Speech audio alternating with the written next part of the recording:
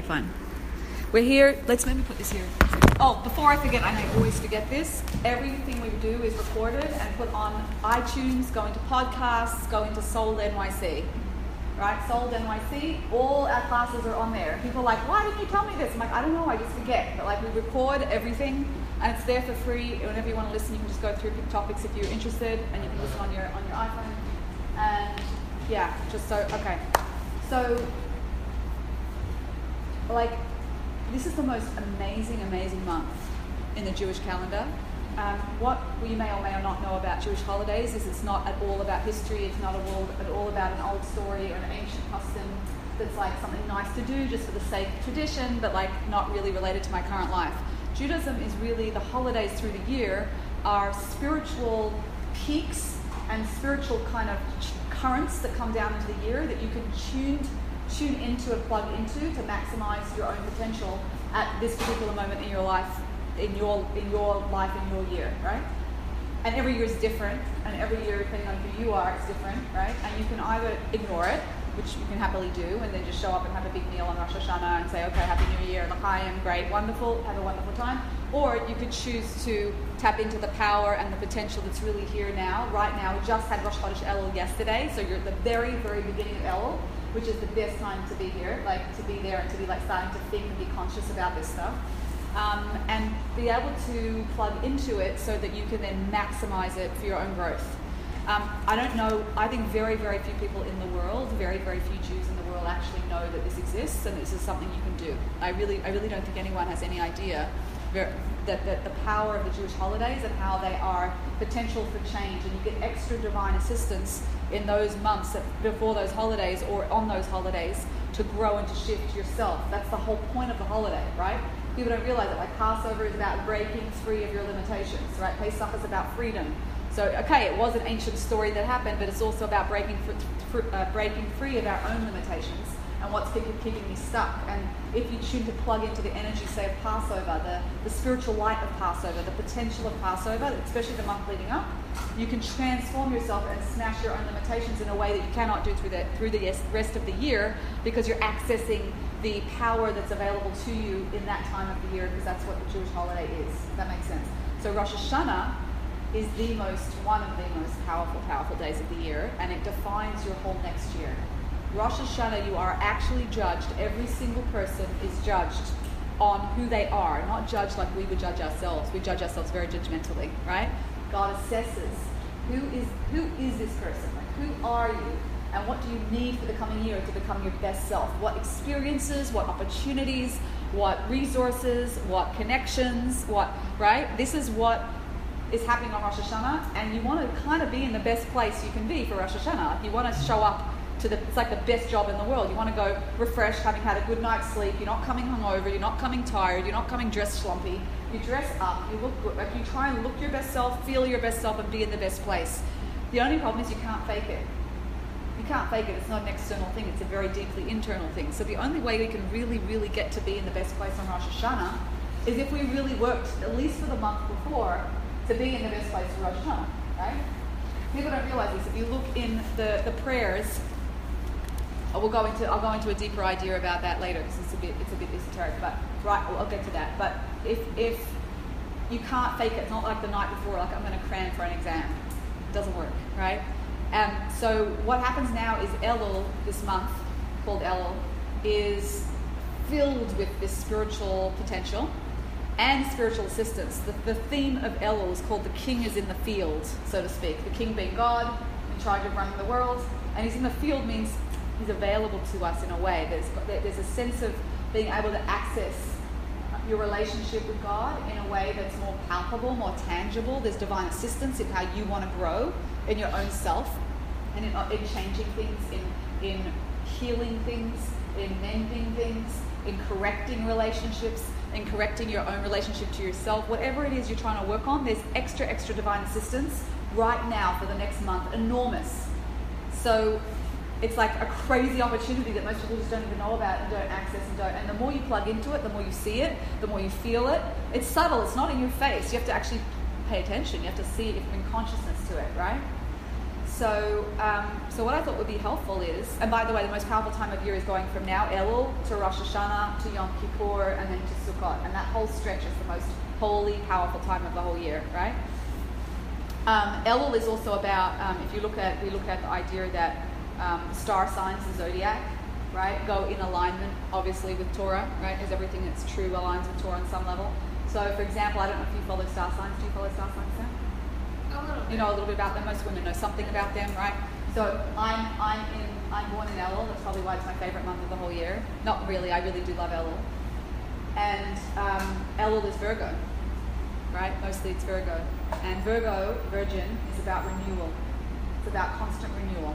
Yeah, being constantly growth-oriented, which is totally my personality. I don't know, right? I know a couple of other Virgos, it's totally their personality. Are you a Virgo? Yes. Yeah, totally your personality. Right. Yes. It's about constant renewal, even wanting new things. The travel bug is often connected to that. I want to see new things and I want to experience new things, right? Definitely. Yeah. So it's in the mazel. It's interesting because I don't know if this interests you, but I thought it was amazing that the idea. I think I shared this with some of you. The story going into, you know, when we went into the Passover story, right? What happened? We were in Egypt, and there were all the plagues, and then we got taken out of Egypt. When we got taken out of Egypt, we basically we did nothing and just watched all these signs and wonders, and then we followed out into the desert, right? Like the sheep, we were just following. What's the star sign of sheep? Or the ram? Aries. Oh, when's that? About April, May. Interesting. Oh, that's when Pesach is. Oh, interesting. Oh, so then we went into the desert. We were dumped in the desert after that, right? We saved from Egypt, brought out all the plagues, dumped in the desert for 40 years to work on ourselves. Yes. And we had to work on ourselves. What's a working animal? Bull. Oh, what's the star sign with bull? Taurus. Oh, Taurus, May, June, next month. Oh, and then interestingly, we got led to Sinai after working on ourselves, building up, and we landed at Shavuos.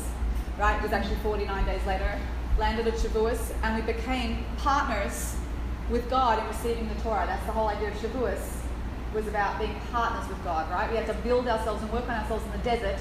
We were led out like sheep. We did nothing. We didn't earn anything. Then we had to build ourselves and work on ourselves, and we were in the desert. And then we arrived at Sinai to receive the Torah in a real way and become partners with God. What are partners? Gemini. Twins, Gemini, right? So you see the story of Judaism goes along with the mazel of the zodiac. Or I should say the other way around. The zodiac really is aligned, obviously, with the Torah as a blueprint of life. So too, Elul is about renewal in Virgo, which is really cool. So if we want to just go back again, so what's the history of Elul? The first Elul ever was the craziest time of year for the Jewish people. Right? It was the craziest time. In order to understand the power of it now, you have to understand a little bit about when the first time it happened, right? If ever we want to understand anything in Torah, we go back to the first time it happened or the first time it's mentioned in the Torah, right? Or we go back to its root in its name. And we look at the root of the name to see what the essence means if we want to understand something, right? So the first Elul that ever happened was when we got led to Sinai, Shavuos, we received the Torah.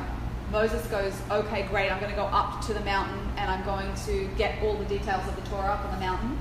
And he comes back down on the 17th of Tammuz with his Torah, and we miscalculated the days that he was up there. And he came down and we had given up. We already gave up. We said, he's not coming back. He obviously died up there. We don't really trust that he's coming back. Everyone was very nervous. They miscalculated the days. He was late, so to speak. And when he came back down, we'd already built another type of intermediary to connect to God, because we thought we lost Moses. Moses was our intermediary. He was our messenger to talk to God directly. We lost him. Let's create another type of messenger, and we created what was known as the golden calf, right? The golden calf was an idol. It was completely forbidden. Moses came down and saw it. He completely freaked out, right? He smashed the tablets. This was like the biggest betrayal. It's like a groom having an affair on the wedding night kind of thing. Like, it was just like horrendously tragic for everyone. And what did he do? God said wanted to destroy us at that point. At that point, he felt like we're beyond repair, and we completely created such betrayal in the system that we're no longer worthy to be here. And God wanted to destroy the Jewish people and either start again or just destroy. I mean, I don't know what God's thinking was, but he wanted to destroy the Jewish people. And Moses went back up to the mountain for another 40 days to beg forgiveness and mercy for those 40 days from the 17th of Tammuz till Elul, right? And he comes back down, and God says, stop praying. Stop praying for the Jewish people to survive, because if you keep praying, I won't be able to say no to you. It'll invoke my mercy on such a level that I won't be able to say no, and I'll have to be forgiving, which shows you, by the way, the power of prayer. So Moses did not listen to God, and he kept praying for the Jewish people to save us, to give us mercy, to give us one more chance. And he, in a sense, rose above what we call din, strict judgment. He made, in a sense, that time rising above strict judgment and mercy, and he brought down that mercy into the world on Elul, the first of Elul, Rosh Chodesh Elul, which is when he came back down to say you've been forgiven to the Jewish people.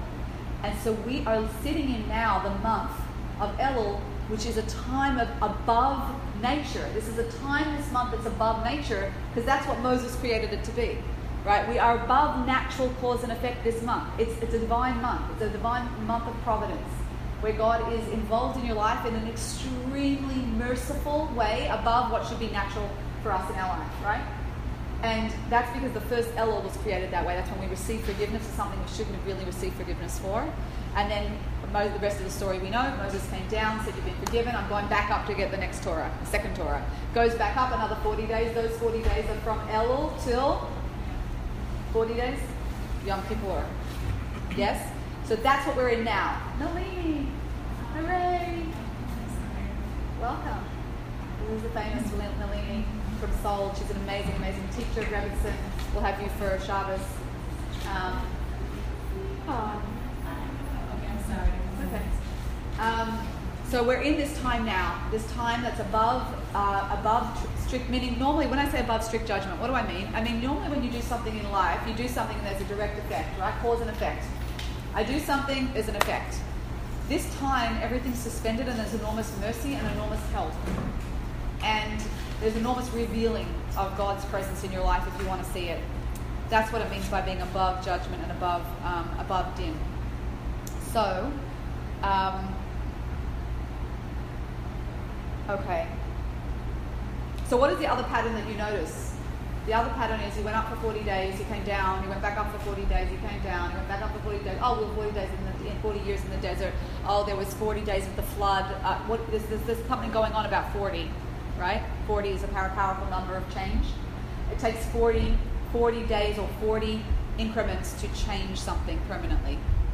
So actually it's interesting, they say that the gender of a baby, right, sex of a baby, is created the 40th day in the womb, right? It takes 40 days to solidify the sex of the baby in the womb. So 40 days is the sort of, I guess, number that it takes to break a pattern, to create, form something, to change something. So we have 40 days exactly from Rosh Chodesh Elul, which was yesterday, to Yom Kippur, right? And there's a custom to take on something small that you want to change in your own character, or your own personality, or your own, whatever it is, your own growth, your own observance, or whatever you're observing. 40 days to do something small that is every single day working on something that you will then, take on to Yom Kippur, just for 40 days to show God that you're also growing and trying to work on yourself. And also, if you really want to change something, those 40 days are very powerful 40 days. So I have a little chart by my bed and I have a few things on it, very little things that I do once a day only, right, that I want to work on, like a certain muscle. We know when you change something in your own patterns, it's not easy, right? There's certain ways you operate and certain patterns that you're just used to operating that way. You're used to responding to people that way. You're used to viewing people a certain way. You're used to having certain reactions in certain situations. That's just like habit. We do it over and over again. And in order to change it, you need to it's like pushing spiritual weights. You have to push. Like someone told me this today, they were working on anger, right? They want to work on their anger. Not their crazy anger issues, but they often get irritated and agitated by little things. So we had a whole discussion like, how do you work on your anger? Oh, you don't work on anger, you work on building patience. You can't get rid of anger. Anger happens when what? When I can't bear the discomfort of something not going my way. That's when I get angry, when I can't bear the discomfort of something going my way. So if I want to work on my anger, which means to increase my patience, I have to increase my ability and my threshold to bear something not going my way. To bear the discomfort of something not going my way. So what do I suggest? I said, okay, for 5 minutes a day, I want you to press a timer. And for those 5 minutes, you're not allowed to show any external sign of anger at all. Not even like not even or like an eye roll, or nothing. Not any external sign of agitation, irritation, annoyance, frustration, nothing. Right? And you just, why? Because that's pushing weights. Right? Someone cuts in front of you in traffic, you just bear it. Right? Tolerating and bearing the discomfort of something not going your way is building patience, for example. Right? So that would be an example where just do that 5 minutes a day. So it's like doing a spiritual workout, 5 minutes a day, every single day. By the end of 40 days of doing that, you can imagine, right?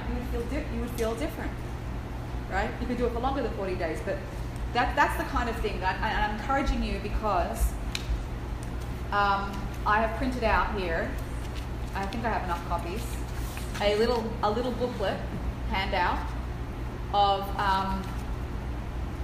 it's like double-paged categories of things to think about for this year. I mean, this month is really about starting to reflect on your life, and it's really about reflecting on who am I, how was my year, let me look at my year in review, did I really achieve who I could have been this year, what was on track, what was off track, where did I feel I fell short in my relationships, in my work, in my expression of myself, in my higher self, right? And it's very hard to do that. It's a massive topic. Hello, like every area of your life, like it's a bit overwhelming. I always found it overwhelming. So last year I decided to put down some topics that I think just trigger yourself to think about it, right? Even things down to, do you have anyone's stuff that you should be returning? Like little things, like before the end of the year, let's clean up. Let's like clean up all the loose ends. Do you have anything you should return that you said, I'll borrow this book and I'll give it back to you? And it's sitting on your bookshelf for like 6 months later. Like, it's so common, but like, you've got to give it back, right? These are little things. Or apologies. This is a hard one. This is the beginning of starting to think, who did I wrong? Who did I offend, even if it wasn't my fault? Who did I hurt, right? If you hurt someone, you're responsible only for the part that you played. Not that it doesn't mean that they were right? It's funny, I have a favorite thing I post on around Rosh Hashanah or the 10 days. It says, apologies doesn't mean apologizing does not mean that you believe the other person is right. It means that you value your relationship over your ego. Right? You value the relationship. So just apologizing, like, who did I hurt? And like, the scary thing, I don't want to freak you out, but I kind of will, is that you don't even realize who you hurt half the time. Or it's so quick that you don't realize it and they're not going to tell you. I remember one year I was in Israel, and I remember being so overwhelmed in Elul of like, I knew I wouldn't remember the things I had to make amends for. Like, there's so many things that we don't even remember, so you can't even then correct anything if you don't remember it. So I remember once saying saying to God one day, like, please show me anyone I've hurt that I'm not remembering. Please bring it to my memory. Like, give me a memory, or remind me that if there's someone I need to say sorry to, that I didn't say sorry. About a day or two later, I remember seeing a girl in the hallway. I was in a building, and all of a sudden I saw the girl. I suddenly had a flashback in my head that second that I saw the girl to a wedding I'd been at with the girl maybe a year before, and I remembered all of a sudden, it was like a memory popped up where we had done shtick. If you've ever been to an observant wedding where you do shtick, they make the bride, and it's a mitzvah to make the bride and groom laugh. So a lot of times people will do all sorts of crazy dancing and juggling fire and standing on their head and do all sorts of crazy stuff. And we were planning a certain funny skit for the bride that we were at this wedding. And she came up to me, this girl I'm looking at, and she said, oh, can I be involved? And like, it was something we rehearsed already, and we planned and rehearsed, and it was like we had certain people already involved. There was no way she could be involved. And I said, no, we've already done it, sorry. Like, and I ran off. And I remember in that moment, her face had a flash of pain. But in the moment, I didn't realize that the music was loud. It was a quick exchange, and I went up to the thing, and we did a thing. Right? I kind of just flew her off. Nearly a year later, I see her in the hallway, and I see this flash of a memory come into my head of that wedding, of that moment, and I went, oh, and maybe I offended her, like really hurt her somehow. So I said, you're going to think I'm crazy, but can you just come into this room with me? Like, I just took her into somewhere private. I said, like, I don't know if this is even a thing, and like, I could be crazy and whatever, but do you remember that wedding when we did this shtick and whatever, and you asked me to be involved, and I kind of like brushed you off? I just want to like apologize in case I hurt your feelings, like I didn't mean to, like whatever. she burst into tears and bawled her eyes out on the spot. And I was sitting there, honestly, my jaw was open, and I was like, I was in such shock. And she's like, you don't even understand. I thought you hated me. I thought you didn't really like me, and that was proof. That was the last straw for me. That moment for her, she built up something in her head that she thought that was the last straw for that was the last thing that I didn't even know about this. I had no idea this happened, and she was bawling. And she said, it means so much to me that you apologized. And this woman was a convert, and converts you have to be extra sensitive to, right? Because they have already left all their family to become Jewish, and you have to be, as a mitzvah, to be extra, extra, extra sensitive to someone who converted. I don't know if you know that. It's an extra thing, right? As well as other people like orphans and widows and other people who've gone through other pain. But so this was extra mitzvah, right? To be extra that I hurt her, and she was a convert, and I didn't know, and I had no idea that she had this whole thing in her head, and she really wanted to be friends with me, and I kind of just brushed her off, and in her head that was proof that I didn't like her, and she was sobbing in front, and I was just hugging her in shock, and I remember just going, right? Thank you, right? And if you ask for that, if you ask for reminders, if you ask for, start looking, remembering honestly, not with judging yourself. Like we don't like to think about these things, so we feel bad about ourselves, we judge ourselves, like, oh no, I'm fine. Like we get defensive with ourselves, like not such a big deal, I don't need to do that, right? No, this is not a time for ego, this is not a time for trying to be defensive. If you even think you may have hurt someone, it cannot hurt at all to say, I'm so sorry if I offended you that time, I didn't mean it, you know. If you think there's a moment where there's a question, it's really worthwhile, and it's just worth going up and saying sorry. Like, I'm just so sorry if I hurt you. Like, even if you think that you had a reason, there was a good reason why you were in the right. Even if you're in the right, even if you are in the right, you still don't want to hurt someone else. You can still say, I don't want to hurt you. I'm sorry I hurt you. You know, I had to fire someone at one point, and I remember really, really hurting her because I just didn't know how to deal with the situation. She did a lot of things that weren't right. But, you know, even firing someone, you don't need to hurt them when you fire them, right? So I apologized, you know, about a month later or two. So sorry, like, I'm so sorry it didn't work out, but like, just because it didn't work out doesn't mean, right? It doesn't mean I had to hurt you. I didn't mean to hurt you. It ended up being like that. So, is this making sense? This month is not about fixing everything perfectly, right? This month is not about doing it all and fixing it. It's about starting to think, what direction do I want my life to go in? What direction? Am I going in the right direction? Are things coming into alignment? Are things coming, right? It's really a time of reflection, making sure I'm on track with my bigger purpose. You know, what themes came up this year? Were there any themes? Were there any accomplishments? What were my flaws? What were my major wishes? These are just like reflective things, right? Obstacles and goals, our individual purpose. Again, these are not all things you can necessarily answer quickly. These are things you might want to speak to other people about, your mentors, Rabbi Rebson, myself, Nalini, we're all available, right, to discuss Miri. Even down to little things like looking after my health more, looking after my physical health more, getting enough sleep, taking care of myself, right? My big thing this month is not looking at my phone before I say blessings in the morning, right? Not putting my phone before my connection to God, right? I did that last year, and I slipped during the year, so I'm trying to correct it this month. Right? I did that last year around Yom Kippur. I'm doing some other things also, but immediate family. You know, how would you like to support them, interact with them, or move to the next level with people in your immediate family? Relationships that could be improved. Yeah, being a better daughter, a better sister, right? A better auntie. These are really, how could I be, what would take it to the next level? What would improve my relationships? How could I be more of a giver? What do I need? And it could be, it's not all rosy. You need to have a hard conversation. You need to have a difficult conversation with someone. Saying, you know, I want our relationship to move to the next level. I want our relationship to be stronger, and in order for that to happen, I need to also share like some of the things of how I'm feeling. Is that okay with you? Most people wouldn't say no to that, right? But people hate these conversations. They will avoid them like the plague. They hate it, so they don't go near it. They pretend, maybe day before Rosh Hashanah, I don't know, like a couple phone calls, sorry, you see people, you know. Oh no, my favourite one is the Facebook posts. Oh my gosh, you will see them come up, pay attention. I just want to say I'm sorry for anything I've ever done to anyone, which means I don't have to see any of you or pay attention to any situation that I ever did because I'm just saying one blanket sorry, and I'm hoping that's going to make everything okay. That's really what that's saying. That's the subtext to those posts. It's absolutely ridiculous. It doesn't really do anything. It only appeases their own guilt. So now they feel off the hook. They don't really have to think about anything. They didn't say sorry to anyone. They didn't get apology. They didn't ask forgiveness for anyone. Nothing was fixed. No relationship was healed. They just feel better, and now they feel they're done. It's crazy, right? It's not what it's about. It's another form of, we say, Egypt, right? Denial. Get it? Terrible joke.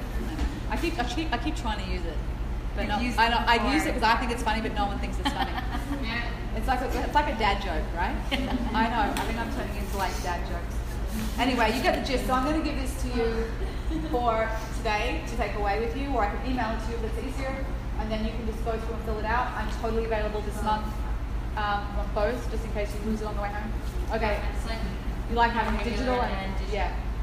But I'm available if you want to talk through a certain scenario or a certain thing that you know you should be dealing with, but you just don't know exactly how to deal with it. Sometimes they're the ones you avoid, and they're the ones you need to most address. Right? It's the easy ones we like to. Okay. And teshuvah, right? All of this is called teshuvah, right? Teshuvah, however you want to say it.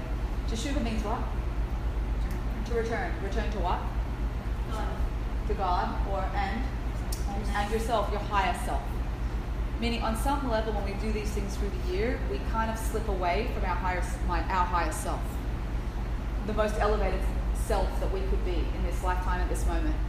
And teshuvah is a process by which you return back to that higher self, which means you have the highest relationship with God, the highest relationship with others, the highest relationship with yourself, right? And it's actually again, you see that in this time, teshuvah is what's divinely assisted. And teshuvah itself makes no sense. Teshuvah, the process of returning to yourself, makes no sense because you already did things that were wrong. So what the heck am I doing with, okay, I'm going to admit I did something wrong and go up to someone and apologize and correct anything I need to correct if I need to return something or give back something or whatever it is. And then I'm going to never do it, say I'm never going to do it again and try and really commit to that. I'm going to feel the natural regret that goes along with that. And then I'm going to ask forgiveness. And if I follow those 5 steps, then God erases it off my spiritual account. What? How on earth is that cause and effect? It's not. It's above din. It's above nature. It doesn't make any sense. It's supernatural. And so God put into this month, between now and Rosh Hashanah, specifically the 10 days between Rosh Hashanah and Yom Kippur, a special help and divine assistance to help us do this process called teshuvah, to return to our higher self. It's above what's natural. It doesn't make any sense. It's special. It's beyond nature, right? And who doesn't want to take advantage of that, right? Who would want to ride that wave? That's really what we're sitting in. So there's all sorts of halachas that go along with teshuvah. I just listed about 5 of them, right? The processes of going through of when you realize you wronged someone, what you should do, admit it was wrong, and confess to it, admit it. And admit it to the person, and admit it to God, and feel genuine regret for it, right, in your heart. And then go up and apologize or give back if you borrowed something or broke something, or replace it, or money, or you owe money, whatever it is, fix it up. And then you have to actually commit to never doing that thing again, whatever that thing is again, as much as you could possibly commit to it. And ask forgiveness, right? It's a whole other class on how to go through those steps, but they're basically the steps of any kind of teshuvah, of correction, especially with relationships, right? Does that make sense? Any? You feel free to jump in with questions or comments or. My family calls it the book is open. Right, the book is open. Careful. Which book? The Torah. Torah and. And Which book goes open? There is a book that opens. during 10 days. Yeah. What is it? It's the book that everything is written in that you do, which is not the Torah. It is the Siddur. No, I'm saying the book in Shemayim, in heaven, in the next world, wherever these things happen. It's a metaphor that we say it's written in. Isn't this cool? It's in the Siddur. It says it. It says the book of life. What's it called? The book of life and death, right? The book of life and death is open, where everything's written and things are weighed up. The book is open because that's the time that now it's being looked at and assessed, right? Rosh Hashanah is when it's being assessed, and between Rosh Hashanah and Yom Kippur is when it's sealed and closed. So after Yom Kippur, the book is no longer open, right? The time for assessment is really specifically between Rosh Hashanah and Yom Kippur, the 10 days, right? They call them the 10 days of Tshuva. And it says that if you were given a judgment on Rosh Hashanah for the year that wasn't even maybe so favorable, and you really, really, really worked on yourself even between those 10 days, not even Elul, you really worked on yourself to change something, you can completely change your judgment and be sealed for a different thing on Yom Kippur. So those 10 days are crucial. Those 10 days, we're leading up in intensity from the first of Elul all the way up into Rosh Hashanah towards Yom Kippur. As far as if there's ever a time in the year that you want to kind of be on your best behavior, that's the time. Right? At least those 10 days between Rosh Hashanah and Yom Kippur. Hopefully 3 of those days are in Shul. Right, so that leaves a week that we have to be on our best behavior. Right? Okay. So just to finish, I have no idea. Okay. That's 15 minutes. And then we'll just take questions, or I don't know if you have any. This is a lot of information and a lot of application to your own lives, right? I'm just throwing out information, but it's really about the application. So that's the most important thing. So as far as Elul in Hebrew is Aleph, Lamed, Vav, Lamed. Right? Aleph, Lamed, Vav, Lamed. Elul. And there's all sorts of hints in the Torah. Many, many, many hints to these 4 letters. Elul. Aleph, Lamed, Vav, and Lamed. Right? All sorts of hints about what this month is and how special this month is. And the famous one is Ani Ladodi Vidodi Li, right? I am to my beloved, and my beloved is to me. Meaning there's a certain special closeness between us and God in this particular month. Very, very special closeness. No matter who you are, no matter what you're doing, no matter what you're not doing, right? There's a very, very special closeness. They describe it as a time like when a young bride is going towards her groom, right, for the first time at a wedding, if you've ever seen that moment. It's such an exciting and special time. That's the time of Elul between us and God. There's a feeling like that. So what blocks this closeness? What blocks the closeness?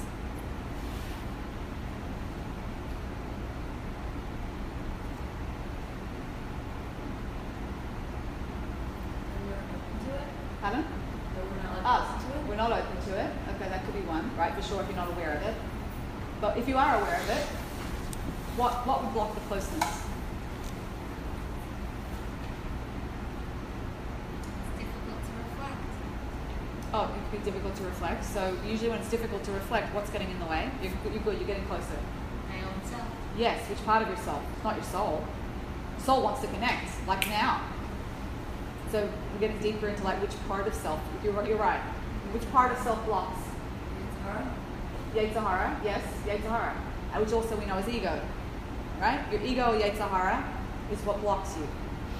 Right? And what is the ego's soul agenda? Or Yetzer Hara's soul agenda? Focus. Pardon? To make you fail, right? The Yetzer Hara's job is to sabotage you, so a fantastic way to do that is to keep you separate from God, right? To keep you distant from God. And the ego's focus is it's all about me.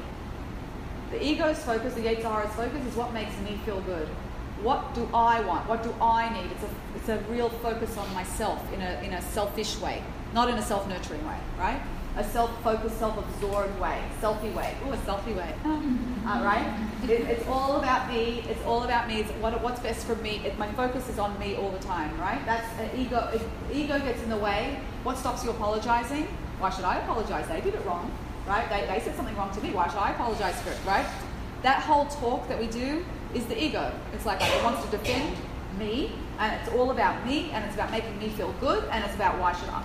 Right? It's a lower self. It's a part of our lower self. The ego is what usually gets in the way. Like gaiva, arrogance. Yeah?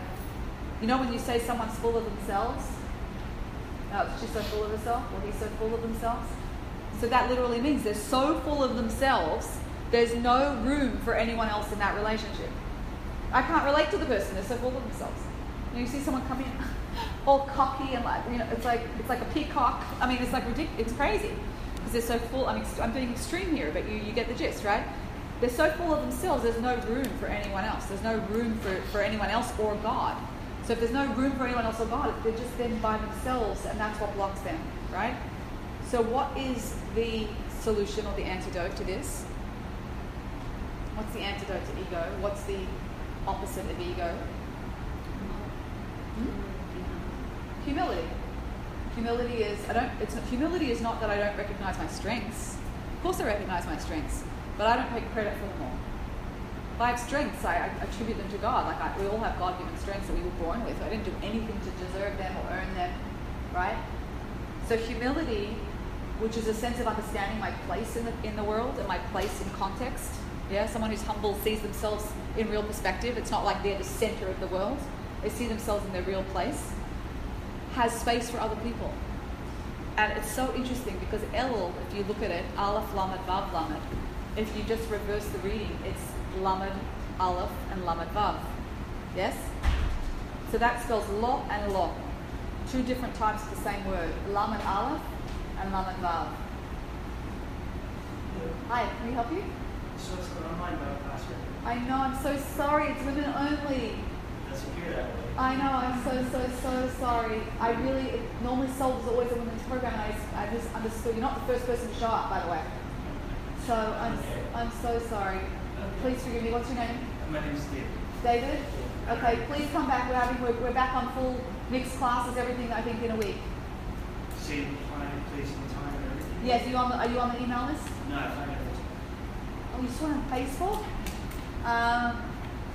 Nalini, you get his email and I'll put you on. I've been to previous events, but long over here. Okay, so Nalini will give you, we'll take your email. Sorry about that. Everyone wants a piece. Huh? What? Everyone wants a piece of me, Jackie. It's not me. I think they like the center and they come to the thing. He doesn't know who I am. Okay. So, it's very, oh yeah, it's all about me. Yeah. It's all about me and like the came to see me. Perfect timing, yeah. That was great now. So Lo and Lo, right? Lamed Aleph, Lamed Vav. You with me? Stay with me. This is awesome. This is absolutely amazing. It's from Rav Moshe Shapiro. Right? Lamed Aleph and Lamed Vav spells Lo and Lo. Lamed Aleph means what? No. Right? For those that don't know Hebrew. Lamed Aleph, Lo, means no. Right? Lamed Vav means what? Huh? To him. Lamed means always to, right? To him. So you have Elul, the word Elul literally makes up no and to him. So weird, right? A deep, beautiful, deep idea.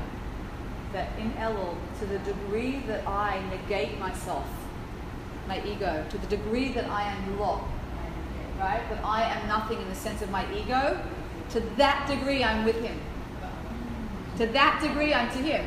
To the level that I can let go of my own arrogance and nullify myself in a good, healthy way, not in an unhealthy way. In a healthy way, nullify the ego. To that degree, I can feel the closeness and be to him. Isn't that cool? I just thought it was so powerful. So that's really, and now we head into the real work and focus spiritually of Rosh Hashanah and what we're doing on Rosh Hashanah on that day.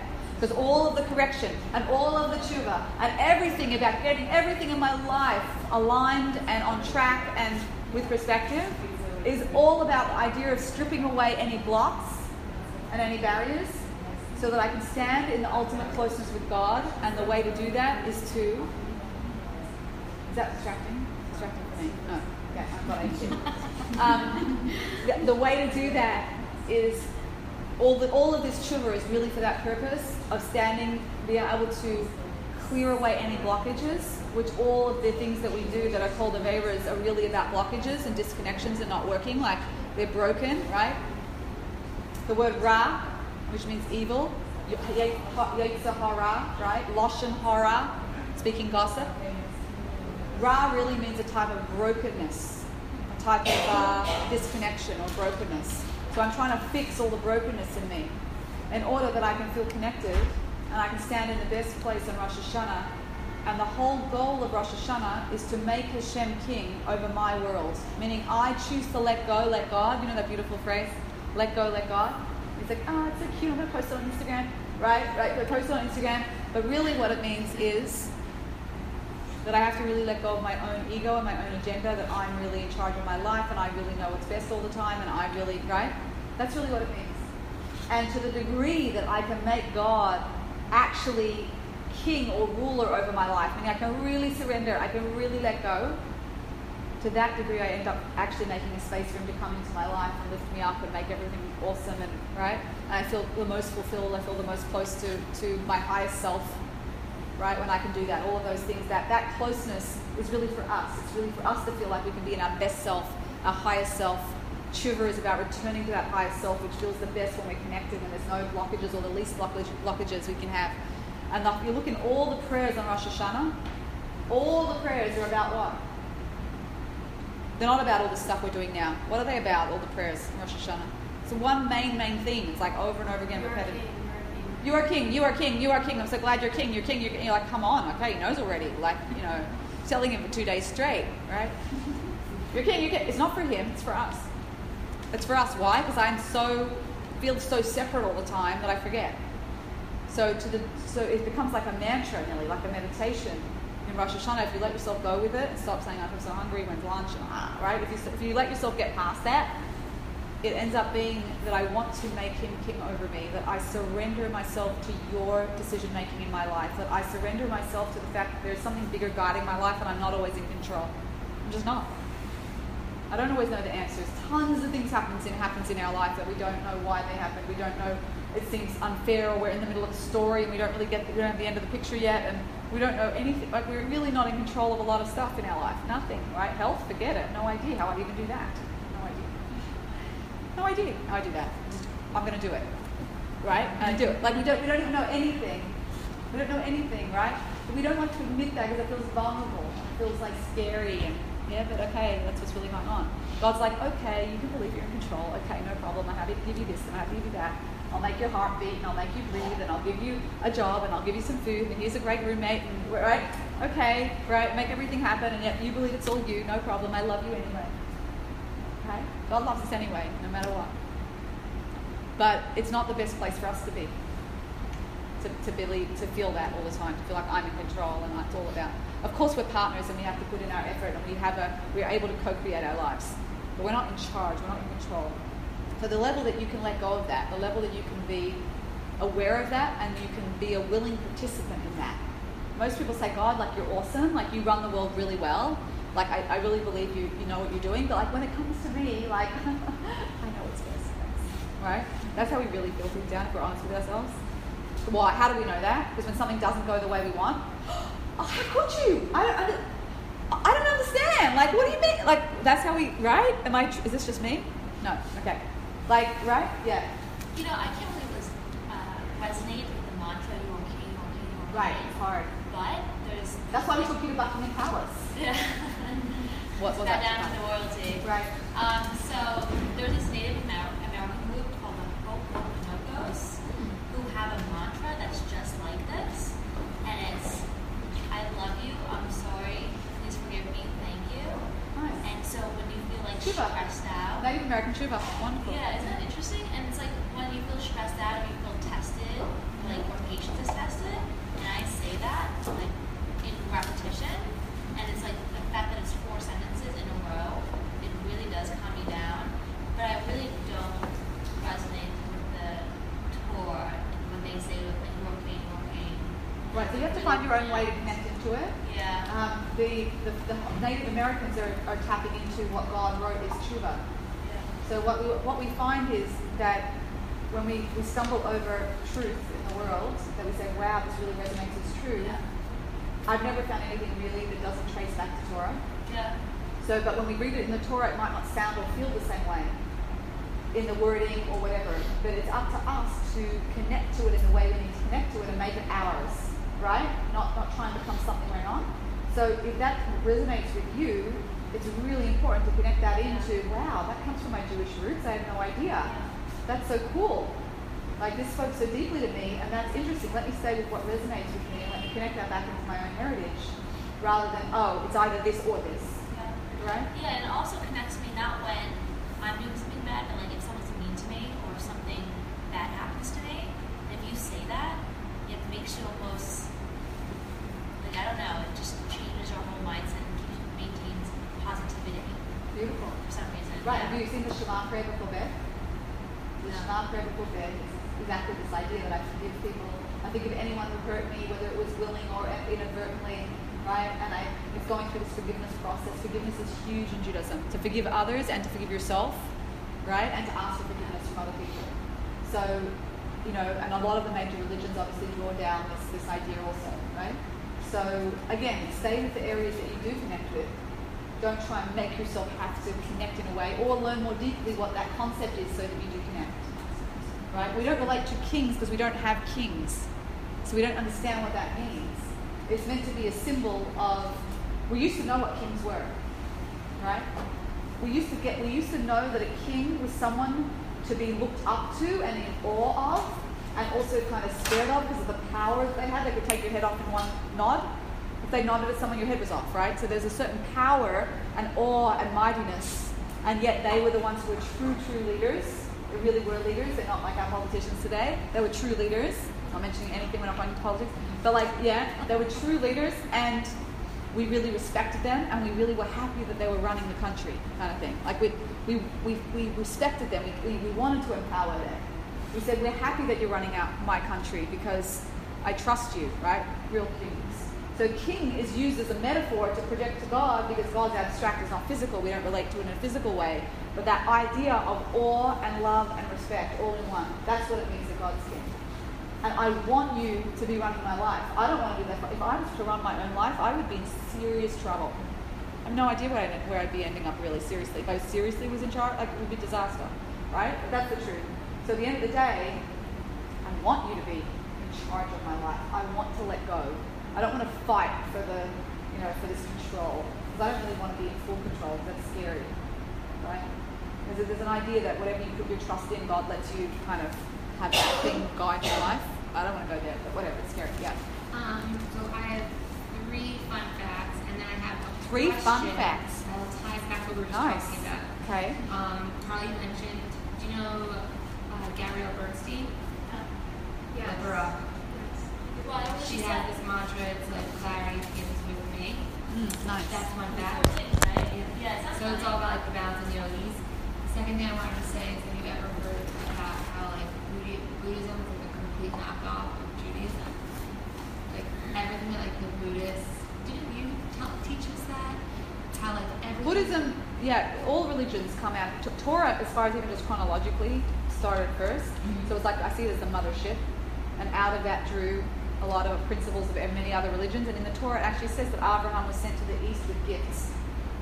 So that was the beginning of the Eastern religions, was that Abraham was sent to the east with gifts. And the gifts were spiritual gifts that began Buddhism. So there's truth in all the religions in certain ways. There's a lot of truth that's spread over the religions. But for a Jew, the Jewish path is usually the one that resonates most with the soul. And it's the one that has the more, I guess, full picture in every area of life. If you look into different paths, they focus on different focuses, morality, or right. Like Buddhism doesn't talk about God per se. Right, there's certain aspects of truth, but they're not necessarily the whole context. But they all rooted out of Judaism, interestingly, which is How about fascinating. like create Kabbalah? Who created Kabbalah? Like, isn't Kabbalah kind of like this Buddhist mentality? In the olden Mine days, is you no, weren't Kabbalah. allowed to talk about Kabbalah unless you were a very, very, very serious Learned. learner. Okay, so the truth about Kabbalah. Let's just stop the tape. And I The have truth one about the question. Kabbalah, which you will never hear.